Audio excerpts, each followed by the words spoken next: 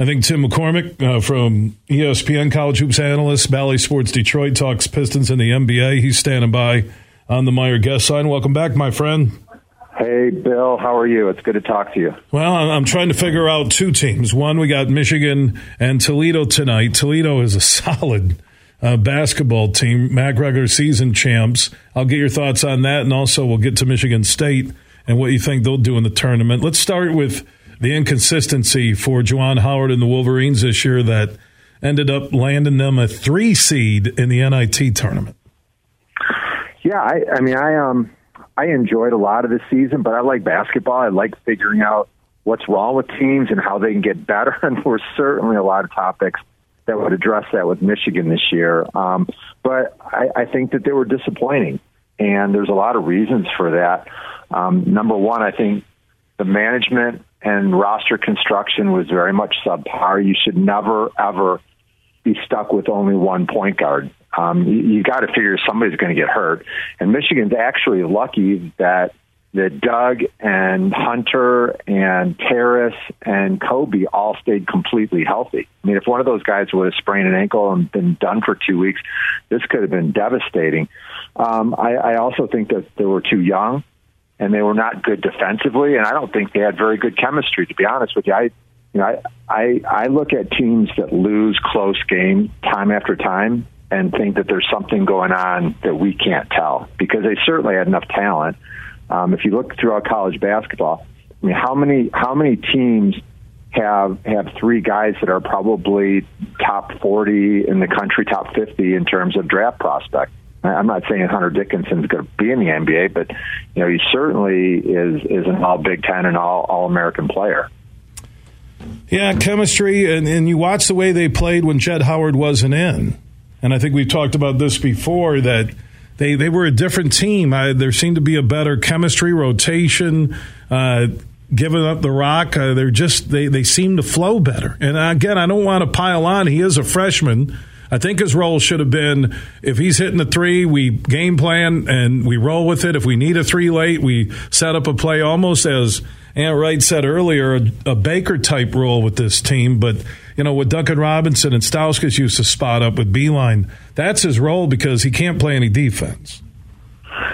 I think he's capable of being a defensive player, but that's not his thing right now. And I also think that it's really hard to coach your own kids. When I coached my son, somebody once told me, and it was great advice, they said, if your son is the best or the worst player on the team, everything is good. But if they're somewhere in between, that's a major problem, because you've got to coach them up, but also they're your son. You took them for a walk when they were a little kid. You've had dinner with them 15,000 times. Like it's just you're not going to coach your kid the same way. And when I watch the players in the past that have gone early to the NBA, DJ Wilson, Jordan Poole, Caleb Houston, Musa, I just kind of get the vibe, and I haven't talked to anybody. This is just from watching. I think Jet really wants to be in the NBA, and I wouldn't be surprised if he leaves early, even though his draft stock did not go up over the last 3 weeks. I think that he wants to play against the best players in the world. I think he wants to be an NBA player. He's seen it his whole life. I wouldn't be surprised if he leaves.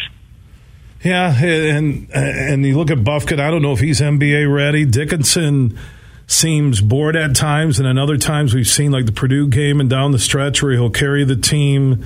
It's a dynamic where, things, to be honest, since you had that episode in Wisconsin and then you had freshmen have to step up, you had Llewellyn and the injuries, that There hasn't been a long stretch of things looking good outside of that unexpected run they had in early February. I agree with all the things that you said, but I can also make a pretty clear outline of how Michigan could easily be top 3 in the Big Ten next year. And so I'm not going to lose sight of that. Juwan's going to coach these guys hard to come back. He's going to hit the portal. I bet he's got a list of 25 power forwards on his desk, and Michigan got nothing out of the power forward spot this year. That's a problem. They need a wing guy that can really defend. They need to spend more time getting Hunter the ball. I thought that the perimeter guys looked him off way too much. And I cannot wait to talk about the NCAA tournament with you. That's the big story, Bill. It is, and I do look at Michigan, and I see games against Purdue or at Illinois or at Indiana or Michigan State on that Saturday night where you're like, okay, this is the preseason top 15 team we watched. Now the key is, can they get it back? And that will be beginning tonight. They don't want to get beat by Toledo at home and have that linger all season. So we'll see. Juwan Howard gets paid big money to produce, contend for the Big Ten, and get him to the tournament. So he's not on the hot seat, but next year is a big year for him. Let's move on to the NCAA tournament. I'm looking at my bracket. I'll go through it later on the show like I do every year. This is a year where, am I crazy to think there could be upwards of 15 or more? What's the number on teams that could win it? Because I'm looking at, okay, I like Marquette, but God, Michigan State hits a 3. They could go on a run.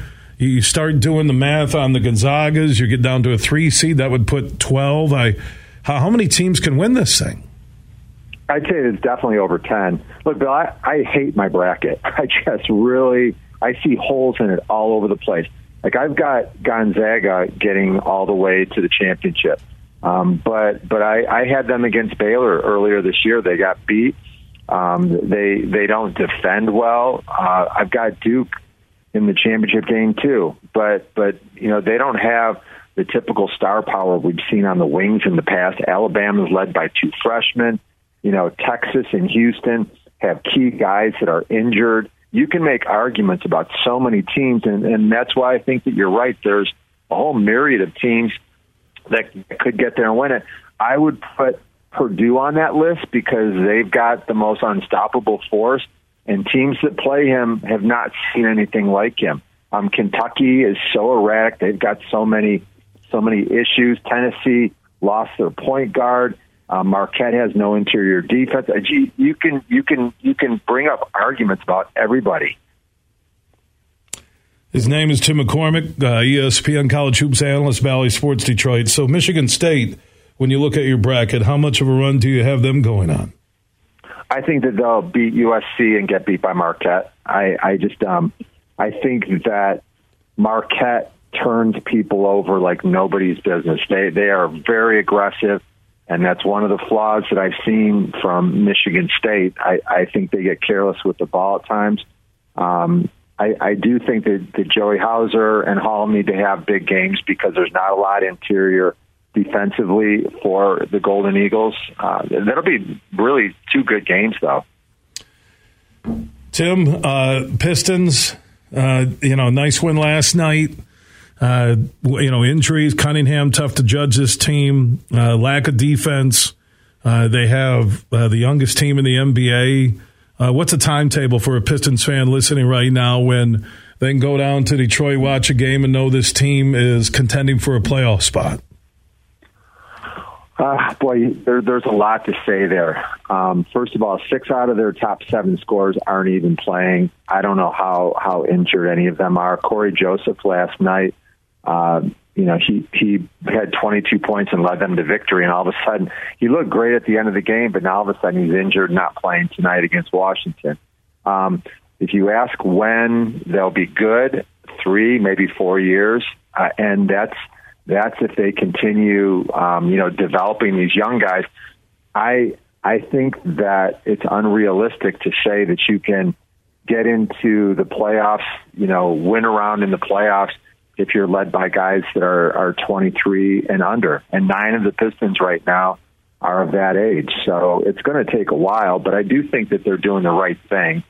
And I think that next year the product will be a lot more about winning than positioning for playoffs. Positioning for the lottery. Well, they're positioning again for the lottery, and that's why they're not playing them. It's a mild tanking process, but again, the tanking doesn't guarantee that you'll stay in the top 3. Who is the biggest impact college player? Maybe there's a trio that if the Pistons get one of these guys, he helps them win games next season. Well, everybody talks about Victor, so that's a no-brainer. And if you can get Scoot Henderson, who's with the G League Ignite team, then, and I think it doesn't matter if you've got Jaden Ivey and Kate Cunningham, you take him. The next guy, I think, is Brandon Miller, and he's just really special. He reminds me of a less refined Kevin Durant when he was at that age. Beautiful shooter, nice mid-range game. And I have to say, I love the development that he's had over the course of the year. I thought at the beginning of the year he looked very thin and a little bit frail, and I was worried about his game, but he's really gotten used to the physicality in the SEC, and I think he's the guy you focus on. Tim, always appreciate your time here on the Huge Show across Michigan. Enjoy the tournament and tonight's Michigan-Toledo NIT game. Sounds good. Great talking to you, Bill. All right, back at you. Tim McCormick checking in on the Meyer guest line. And Meyer proud to be longtime partners with both the University of Michigan and Michigan State University Athletics.